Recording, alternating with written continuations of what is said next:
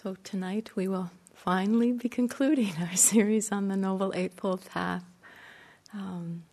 This is really the path the Buddha laid out for us.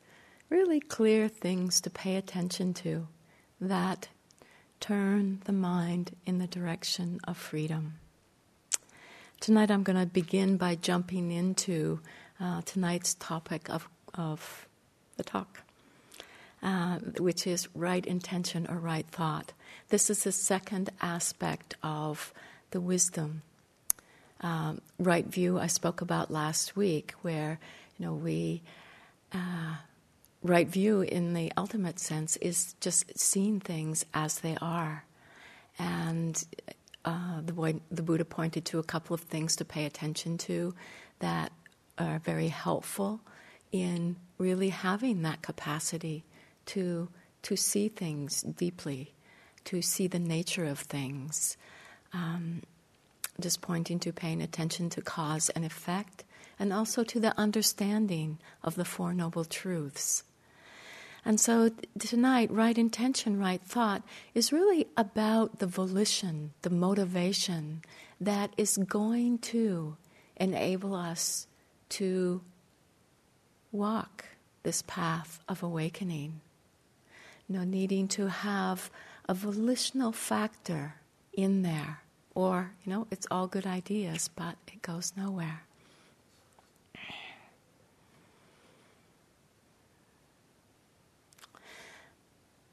So, right intention sometimes gets translated as right thought, right aspiration, right attitude.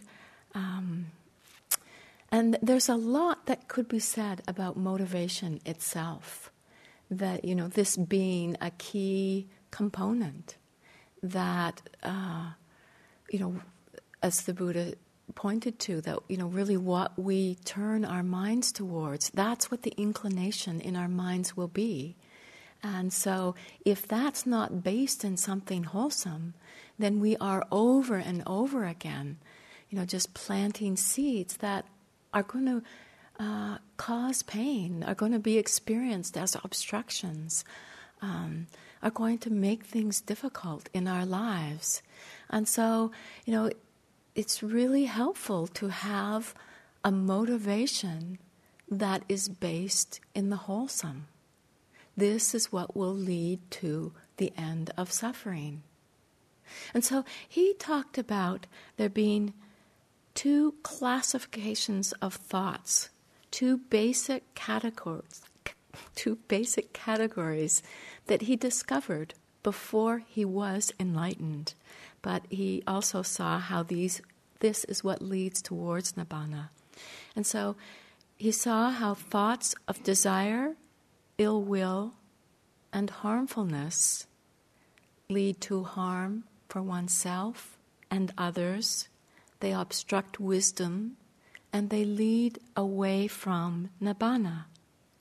And he saw how thoughts of renunciation, goodwill, and harmlessness were beneficial, conducive to growth and wisdom, and aid to the realization of nibbana. So tonight, this is what we're going to be looking at.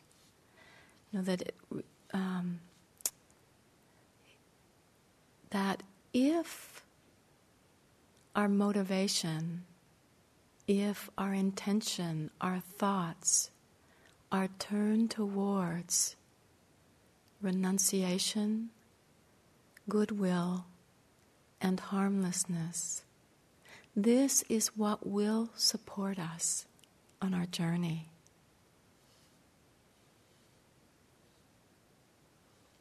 It's said that we can understand this support we get from renunciation by understanding the Four Noble Truths in relation to ourselves.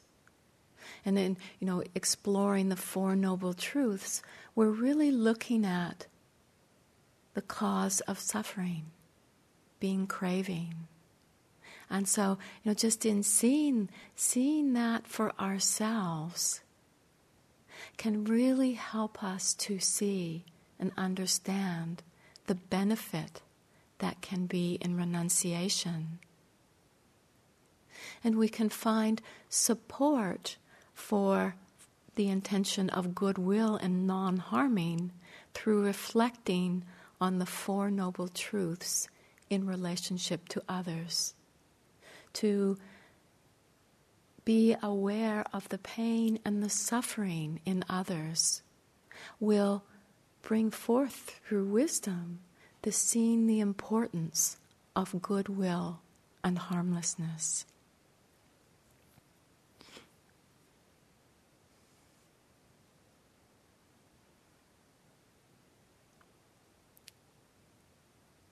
As we practice here, this is where we can really see the effects of thoughts, both of those that are based in desire, based in ill will, and based in causing harm, and see their effect. And we can also see how when the mind is turned towards letting go, relinquishment, renunciation, or thoughts of benevolence, kindness, thoughts of non-harming, what the effect is in the mind. It's very tangible in our experience. So this is something that we really need to explore in our own minds. Otherwise, if we are just, there's a moment of ill will and we think, oh, that's bad, that's wrong, have a sense of shutting down, it's not going to be based in wisdom. And really, the Buddha, he's talking towards exploration, discovery, understanding. So really needing to look at these thoughts in our own minds. I'd like to share a story tonight that to me just points in an everyday way to the power of the turning the mind away from the habits that we have of ill will, hatred, cruelty, of grasping, towards that which is wholesome. Because, when we really touch into this and feel the power of it in our own mind, when we see the profound impact it can have in the world, it helps to really bring it home. So it's not something that's, we think of idealistically, but we really look at that turning of the mind in any moment. And so this is a story that dates back to, I think it was 1999. It's about a Native American woman named Sue Ann Marie Big Crow. She was raised on a reservation by a single mother. I just want to share a little bit about her so you have some sense of her as I tell the story about her. During her youth, she had exposure to the suffering that comes from abuse of alcohol and the real pain that it can lead to. And so, she was very strongly, as a young child, speaking out publicly against this. And, this person who had written this article had actually inquired of someone who worked with her, and said, didn't they think it was dangerous that this young woman would be speaking so strongly in an environment where many people were using alcohol, and she was strongly speaking against it.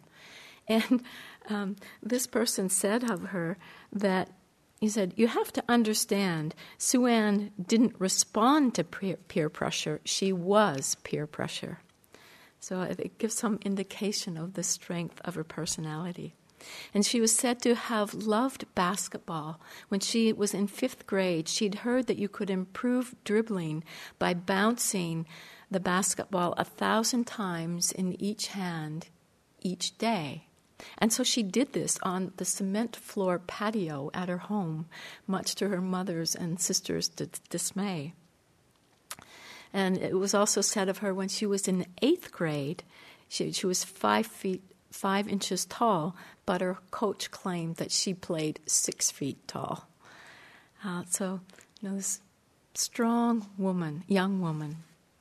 And so she was on this basketball team that would travel. And some areas didn't tend to treat the Indians so well. So sometimes this Indian, Native American team would be playing a non-Indian team. And so this is where the story comes from. One place where Pine Ridge teams used to get harassed regularly was the high school gymnasium in Lead, South Dakota.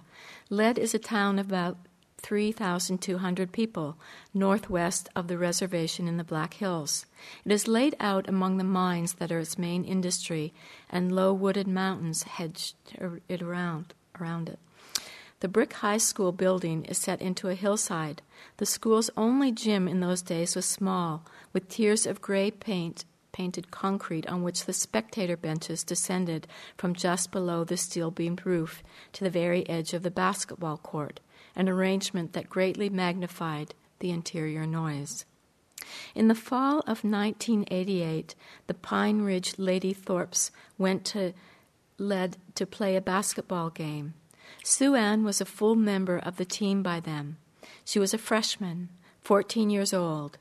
Getting ready in the locker room, the Pine Ridge girls could hear the din from the Lead fans. They were yelling fake Indian war cries, a woo, woo, woo sound. The usual plan for the per-game warm-up was for the visiting team to run in onto the court in a line, take a lap or two around the floor, shoot some baskets, and then go to their bench at the courtside. After that, the home team would come out and do the same, and then the game would begin. Usually the Thorpes lined up for their entry more or less according to height, which meant that senior Donnie DeCory, one of the tallest, went first. As the team waited in the hallway leading from the locker room, the heckling got louder. Some fans were waving food stamps, a reference to the reservations receiving federal aid. Others yelled, "Where's the cheese?" The joke being that if Indians were lining up, it must be to get commodity cheese. The Lead High School band had joined in with fake Indian drumming and a fake Indian tune. Donnie DeCory looked out the door and told her teammates, "I can't handle this." Sue Ann quickly offered to go first in her place. She was so eager that Donnie became suspicious. "Don't embarrass us," Donnie told her. Sue Ann said, I won't embarrass you." Donnie gave her the ball, and Sue Ann stood first in line. She came running onto the court, dribbling the basketball with her teammates running behind. On the court, the noise was deafening. Sue Ann went right down the middle and suddenly stopped where she got to center court. Her teammates were taken by surprise, and some bumped into each other.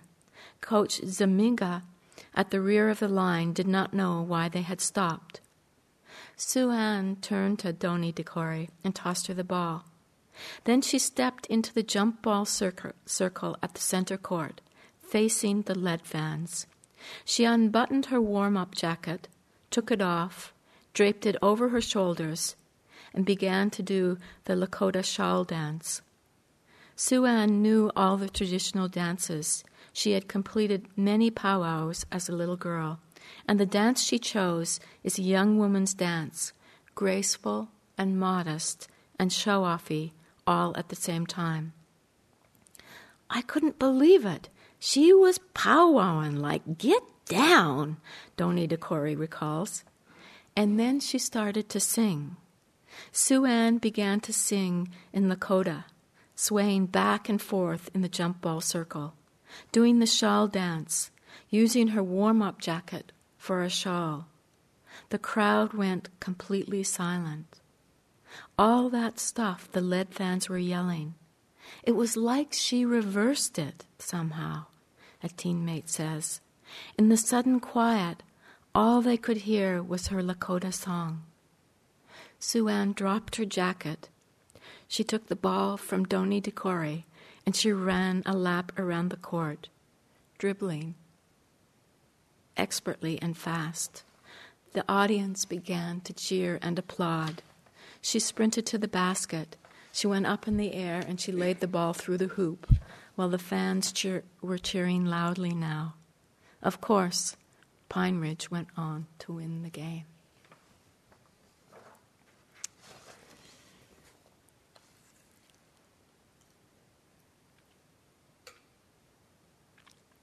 I find it such a touching story, the courageousness of this woman. And this is what we face in our minds. We're up against all of these deeply ingrained habits. These habits that we keep perpetuating, greed, hatred, and delusion. And it's that simple turning, letting go of that which is just creating the pain. And it's not that we stand there and say it's not fair, it's not right, it's unjust. We just turn the mind towards the wholesome, that which is helpful. And it must have taken this woman, Sue-Ann, tremendous courage to do this. In a whole stadium full of people, heckling. But when we know what's true,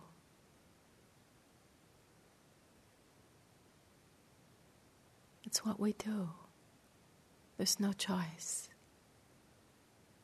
And we can do it with great joy. The relinquishing of the suffering.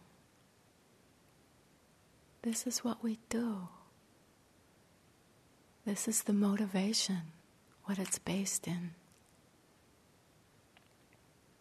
And yes, the habits are strong. And this to me, in my understanding, is why the Buddha gave, and tonight I'm really going to talk about just what a helpful reflections, helpful ways you can turn the mind, because these habits are so deep. We don't always have that stability to just see things as they are. And so we have to explore. We have to look. And sometimes really replace the unwholesome with the wholesome. Because the grooves, it's like the groove in the mind is so strong towards what's wrong, what's not right. It's the same groove that when we can look in the mirror and, doesn't matter what else is going on, we'll look and see what's wrong. If there's a new pimple, a new frown line, whatever it might be. That's when the groove is strong, that's the way the mind goes. And it's just, retraining the mind. To keep from going down the feeding of what really feeds greed, hatred, and delusion. Turning it to what instead feeds the wholesome.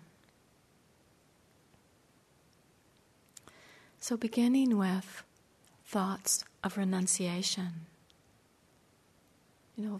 Renunciation is critical in the strengthening of wisdom because it's based in letting go, relinquishment, abandoning.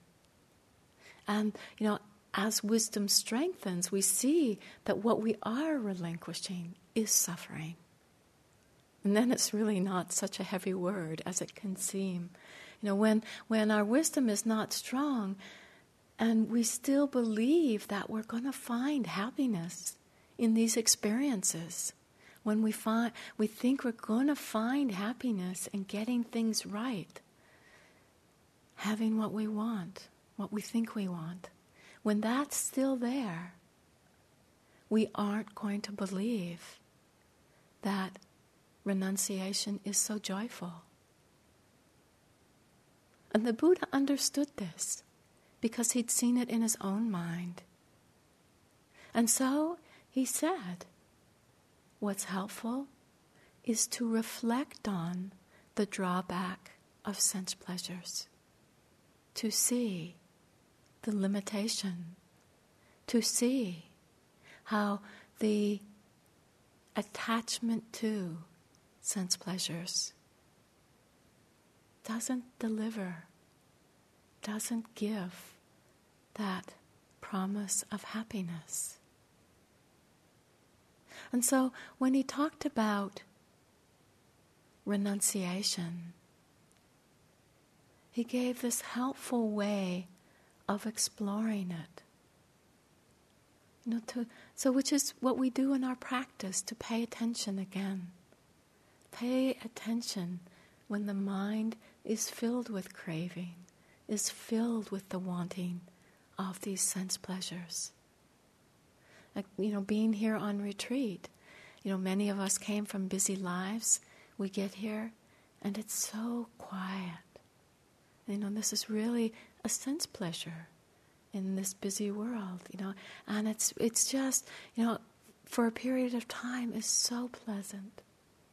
But then we find in this environment, the slightest little noise becomes amplified, can become jarring, and then poof, that pleasantness is gone. And if it's somebody's rummaging around, or someone's slamming a door, walking loudly, just wanting it to go away, wanting the silence back. And then even, maybe you sit in the still of the night and it's so quiet. But it's so quiet. There's no sound to help you stay awake. That it's not going to deliver the happiness. At times it's pleasant, other times it's not. And this is, we really see with any sense door experience that sometimes it will be really pleasant. The first bite of chocolate is, if you like chocolate, it can be very pleasant. If you have a 1-pound bar of chocolate and you sit down and eat the whole thing, I bet you by the time you get to that last mouthful, that pleasant experience is gone. It just doesn't last. The good sittings, they don't last. They're pleasant, lovely, delightful. If we crave them, it's suffering, it's dukkha. If we sit down and try and create them, how painful is that? I bet each of us knows that.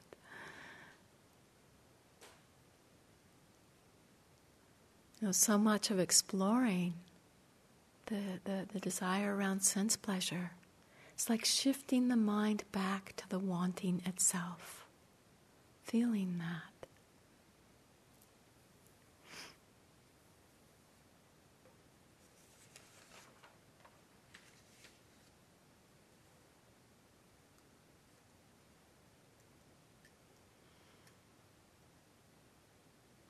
Seeing that, we see that all these sense pleasures are impermanent, just like everything else.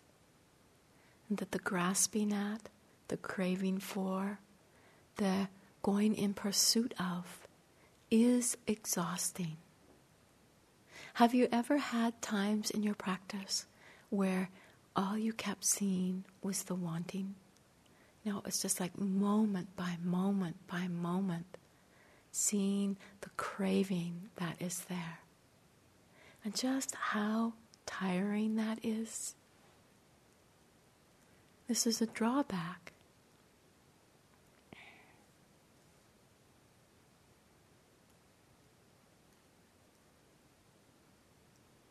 Seeing how temporary, even the moment where one feels fulfilled by a sense pleasure, just seeing how fleeting this is.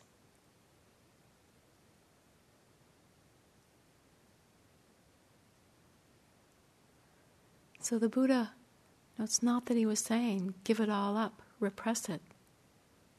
He was saying, look at what you're chasing after. And then wisdom does the rest.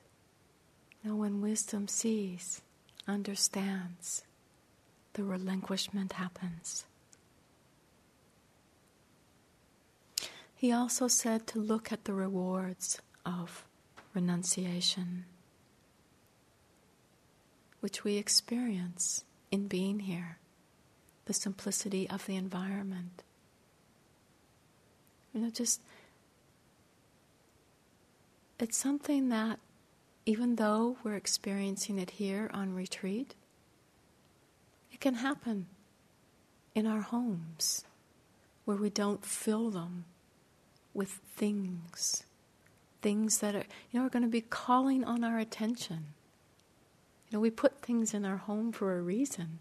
And if it's just, has a multitude of things, it's going to be a multitude of things calling on your attention. And maybe some things are really helpful reminders. Maybe some things have a usefulness. But just seeing how there's a real reward. You just feel this in your rooms as you're here. I know for me, being in these little rooms where there's room enough to put everything, and yet it's a very simple environment.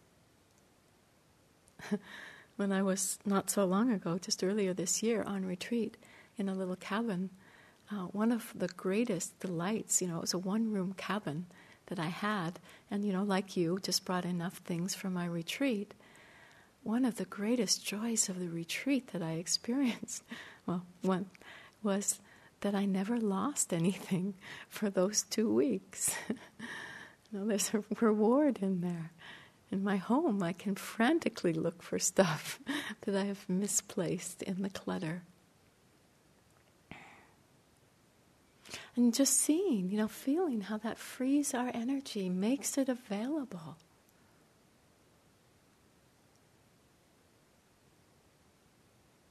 And, also just feeling the energy of putting down.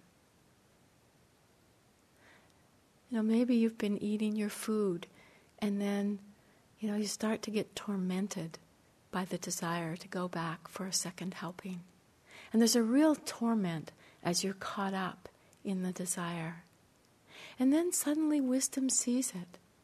This is just desire. Don't have to act on it. Don't have to be identified with it. And the desire passes. And it's just put down. It's not grasped at. There's such a lightening that happens in these moments where we put down desire.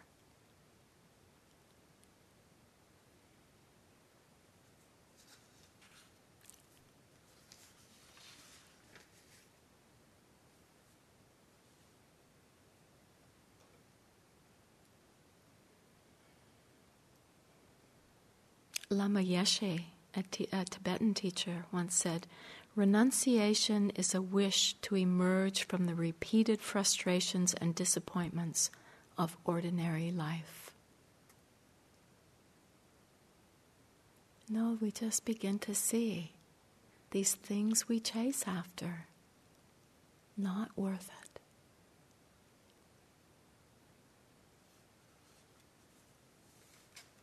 We begin to see that renunciation is the deepest kindness to ourselves because it fosters the mind of non-clinging.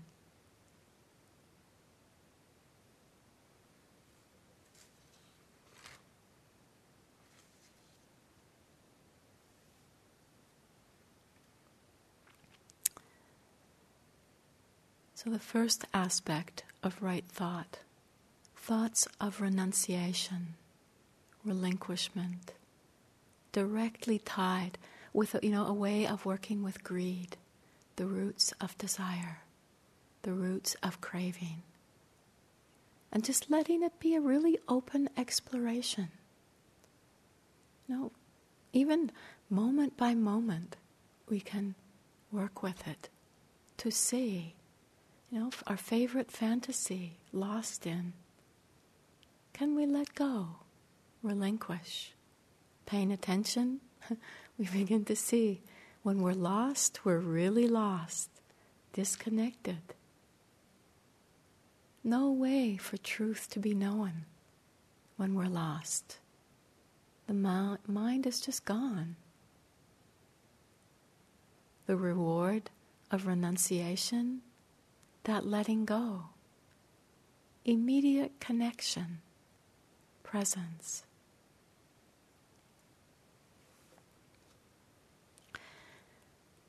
The second form of right thought being the intention of goodwill. And this is really what counters ill will.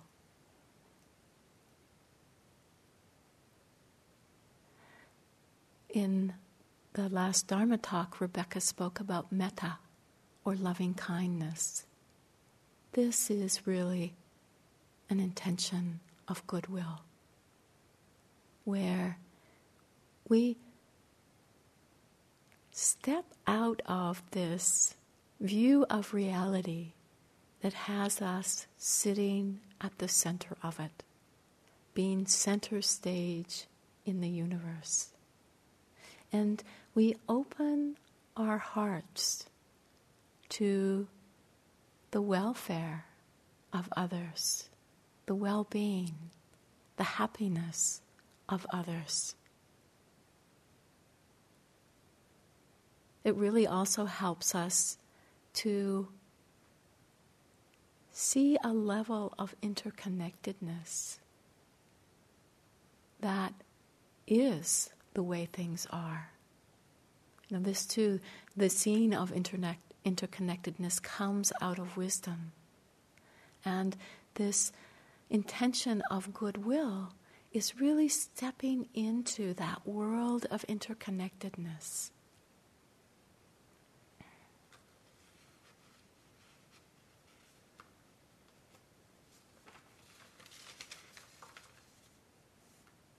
Last week I mentioned that it's hard to hate someone whom is suffering.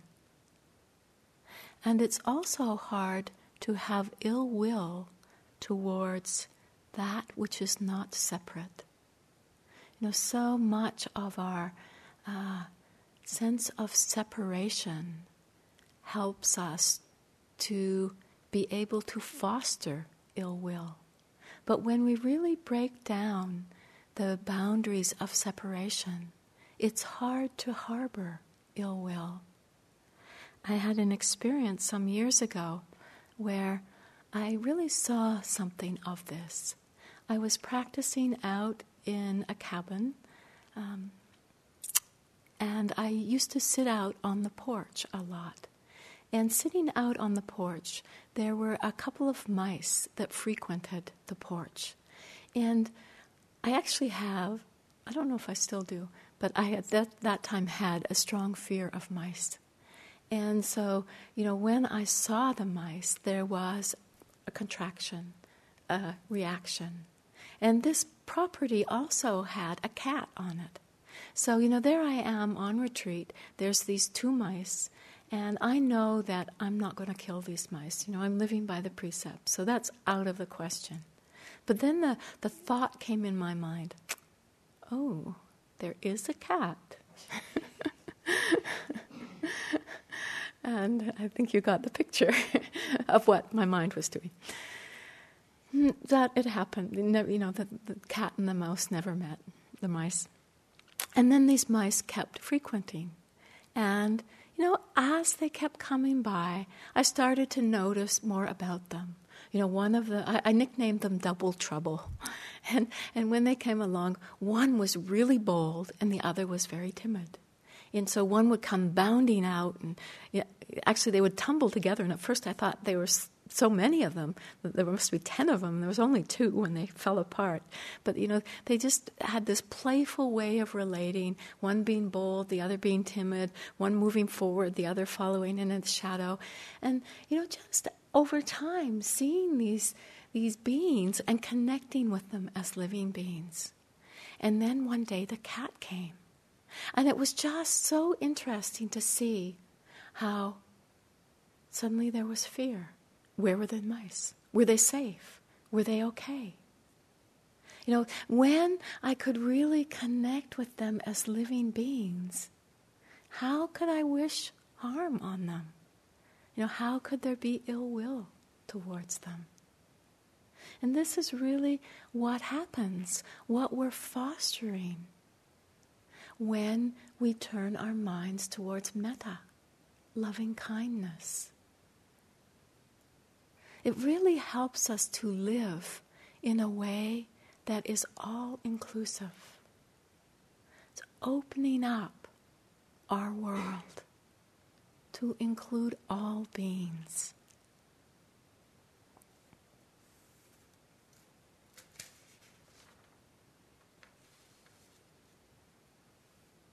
I mean, just notice the difference in your own experience, where there's been somebody who's irritated you. You know, maybe sometimes we label them in our mind the enemy, you know, that there's just strong feelings towards. And then when we really shift the attention to just the very basic fact that they too are a human being and want to be happy in just the same way we want to be happy. And when we can really connect on that shared level of being a living being, it really shifts.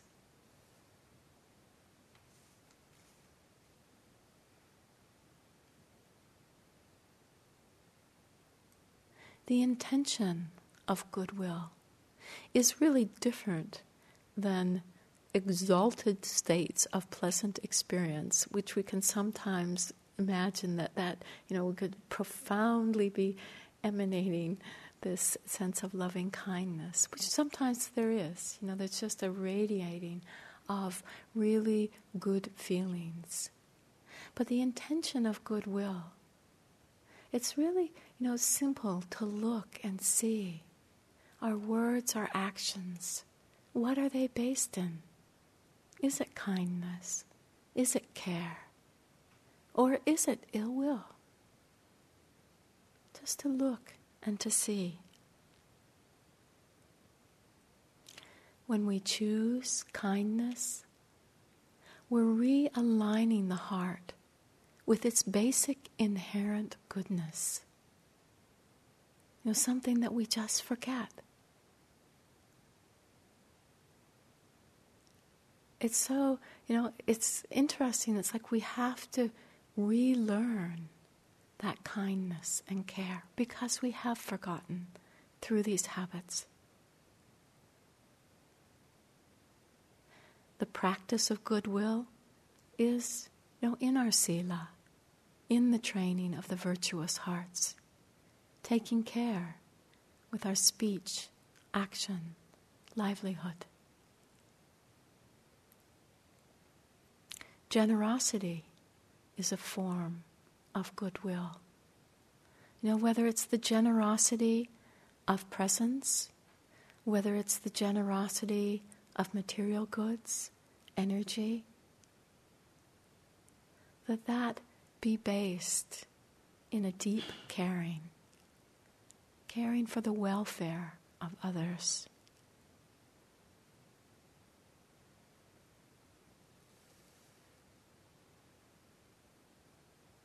Really seeing in the moments where there is ill will, the effect that is there. No, we poison our language.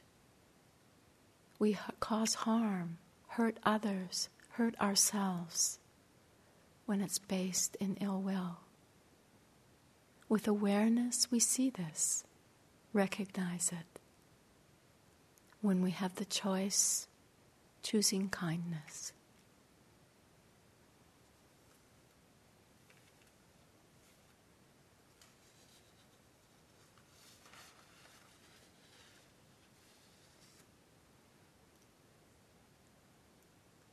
it's important that there be understanding around this, because sometimes we hear of metta, loving kindness, and we can have an image of it as trying to mask over the anger and aversion. And that will lead to depression, that will lead to states of inner turmoil, that will lead to a deadening, because it isn't based in wisdom, in the clear seeing.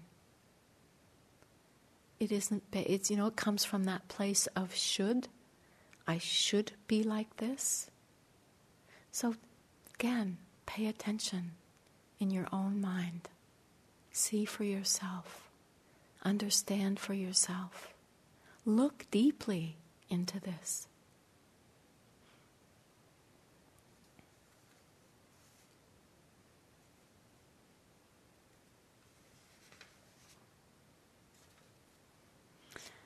We can begin to see how in those moments where ill will is there, that there can be a choice to shift our view. And sometimes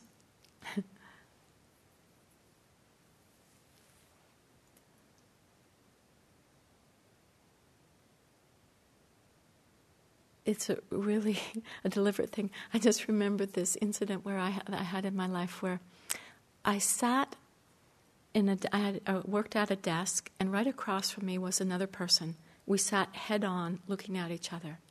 Now that person irritated me to no end.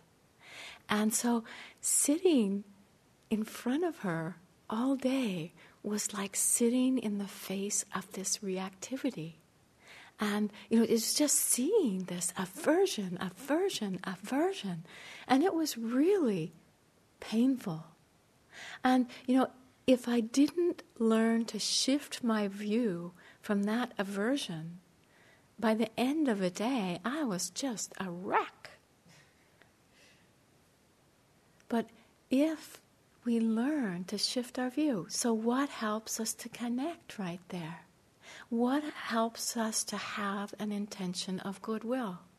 Whether it's the seeing that being as a fellow living being, whether it's contemplating a wholesome quality in that woman, or that's something that an aspect of goodness that is there. Whether it's seeing in that moment the poison of ill will and relinquishing that. But just a real shift to not stay entrenched there. And this is where we need to have volition. We need to have intention. We need to have that energy to do that. But this is, very much like this woman that I spoke of earlier. The story of Sue-Ann.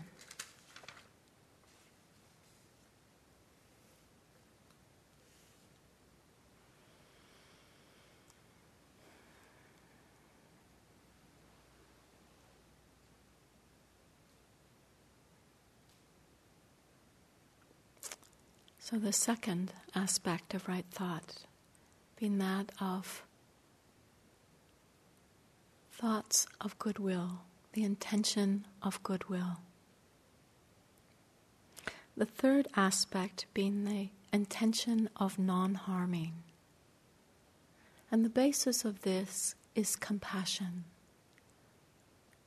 the quivering or the trembling of the heart in response to suffering. A responsiveness to the pain. It allows us in our lives to become bigger than ourselves. This too is, based in interconnectedness, based in the seeing of that.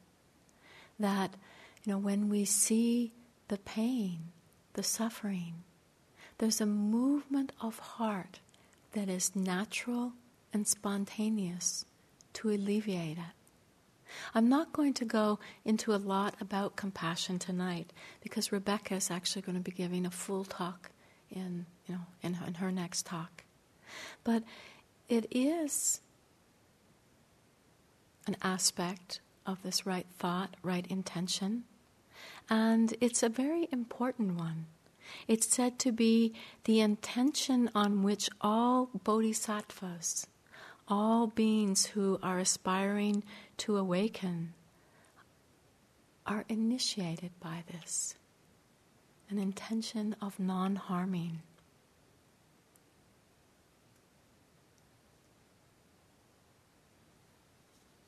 Often our desire to practice is really rooted in this intention of non-harming, where, in our lives we've just seen that if we don't pay attention, suffering happens.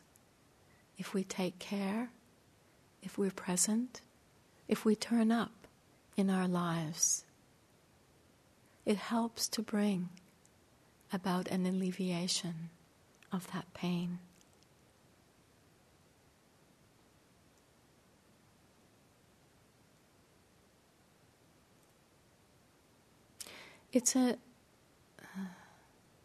There's an aspect of it where, our hearts just get profoundly touched. And it allows us to be moved, to respond to that. It helps us to stay engaged. As Thich Nhat Hanh says, compassion is a verb. A lot of the compassion that we may come in contact with as we're sitting here can really be based in that compassionate action, or that deep desire to want to know truth, to benefit all beings.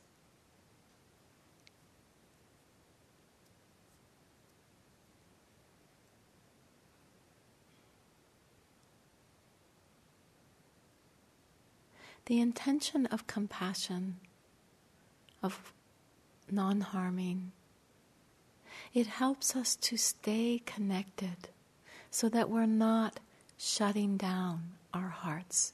We live in a world with such immense suffering.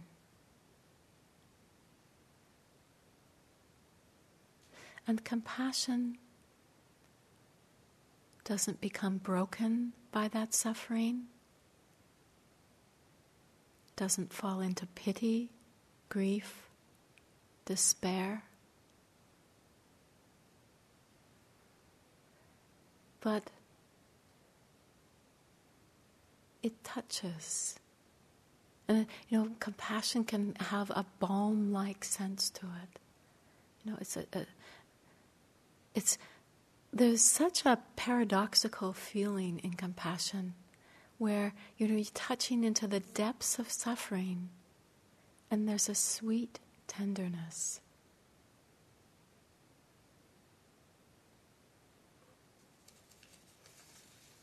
This is expressed in something Ryokan, who was a Japanese Zen master. He said, "When I think about the misery of those in this world, their sadness becomes mine. Oh, that my monk's robes were wide enough to gather up all the suffering people in this floating world." There's no distancing.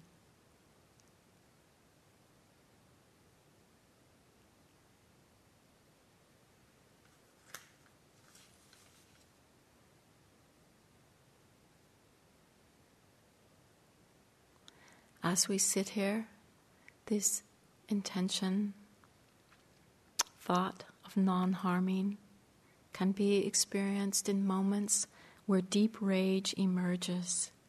And rather than buying into it or suppressing it, there's just this sense, ouch, this hurts. We might find that we're caught in some old pattern, some habit that we keep just getting stuck in, feeling of being stuck. And rather than beating ourselves up, we just recognize this is suffering. In moments of seeing attachment, some aspect of craving, we see it as it is, rather than judging. Somebody here is struggling in obvious pain. It's not that we go up and throw our arms around them, but we hold them silently in our hearts, caring for their suffering.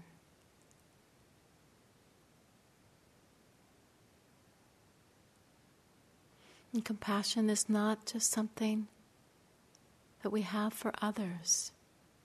We need it for ourselves. When compassion is present, we don't give up on ourselves, even though we may get lost, irritated, confused. Compassion helps us to be there in our times of deepest need.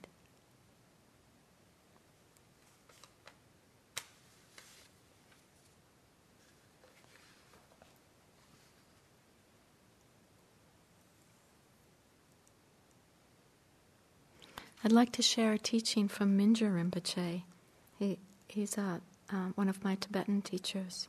He says, "But the best part of all is that no matter how long you meditate or what technique you use, every technique of Buddhist meditation ultimately generates compassion, whether we're aware of it or not. Whenever you look at your mind, you can't help but recognize your similarity to those around you. When you see your own desire to be happy, you can't avoid seeing the same desire in others. And when you look clearly at your own fear, anger, or aversion, you can't help but see that everyone around you feels the same fear, anger, and aversion. When you look at your own mind, all the imaginary differences between yourself and others automatically dissolve, and the ancient prayer of the four immeasurables becomes as natural and persistent as your own heartbeat."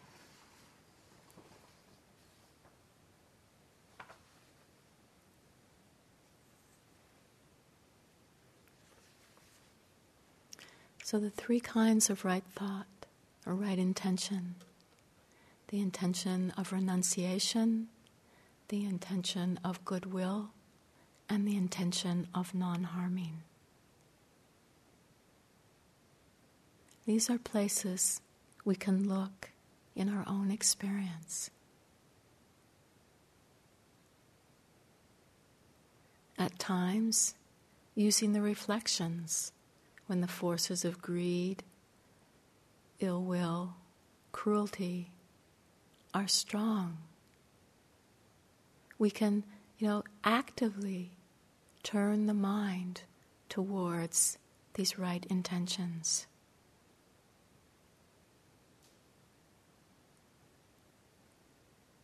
The reflection with the intention of renunciation, just reflecting on the pitfalls of sense pleasure and the reward of renunciation. In moments of ill will, practicing metta, loving kindness. In moments of cruelty, harmfulness, practicing karuna or compassion.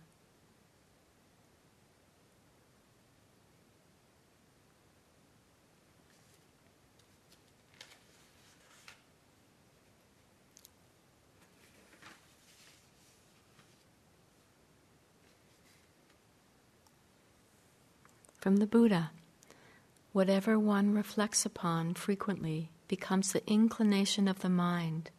If one frequently thinks sensual, hostile, or harmful thoughts, desire, ill will, and harmfulness become the inclination of mind.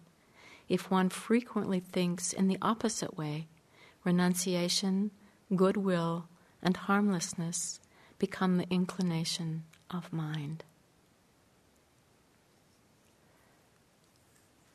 what we turn our minds towards. This is really the setting, the direction of our lives.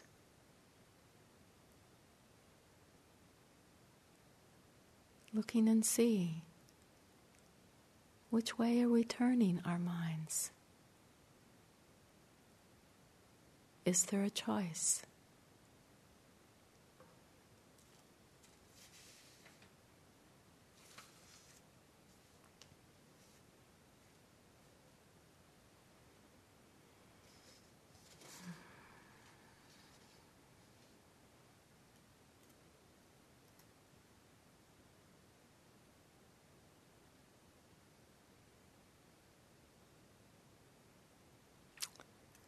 And thus we come to the conclusion of the Eightfold Path.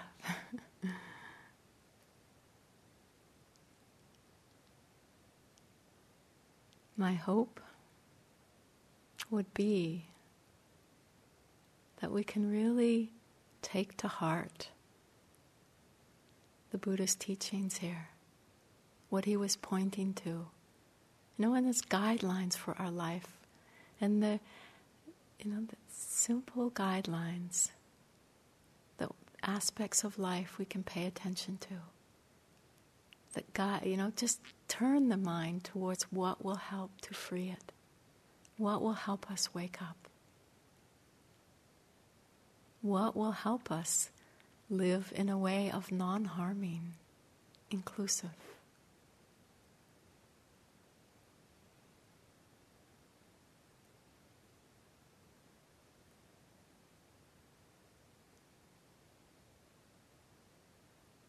And may we all realize the end of suffering.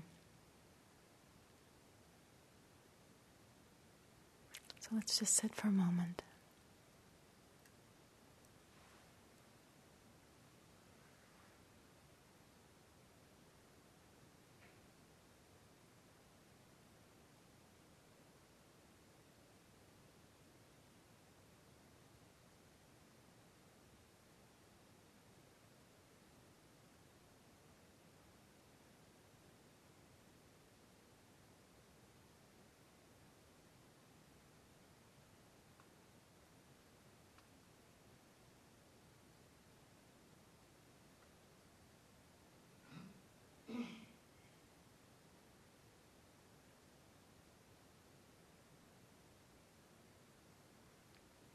May all of the wholesome energy of our practice be freely offered for the welfare and benefit of all beings everywhere.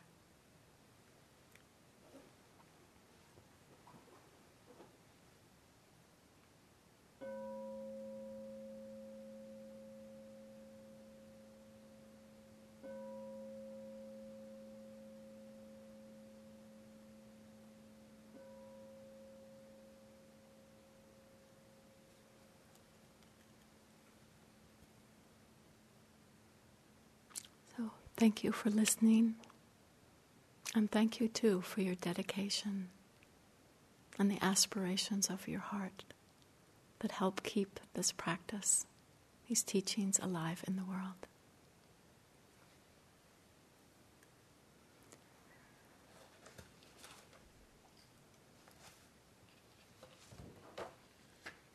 In closing with the chanting of the reflections on the sharing of blessings.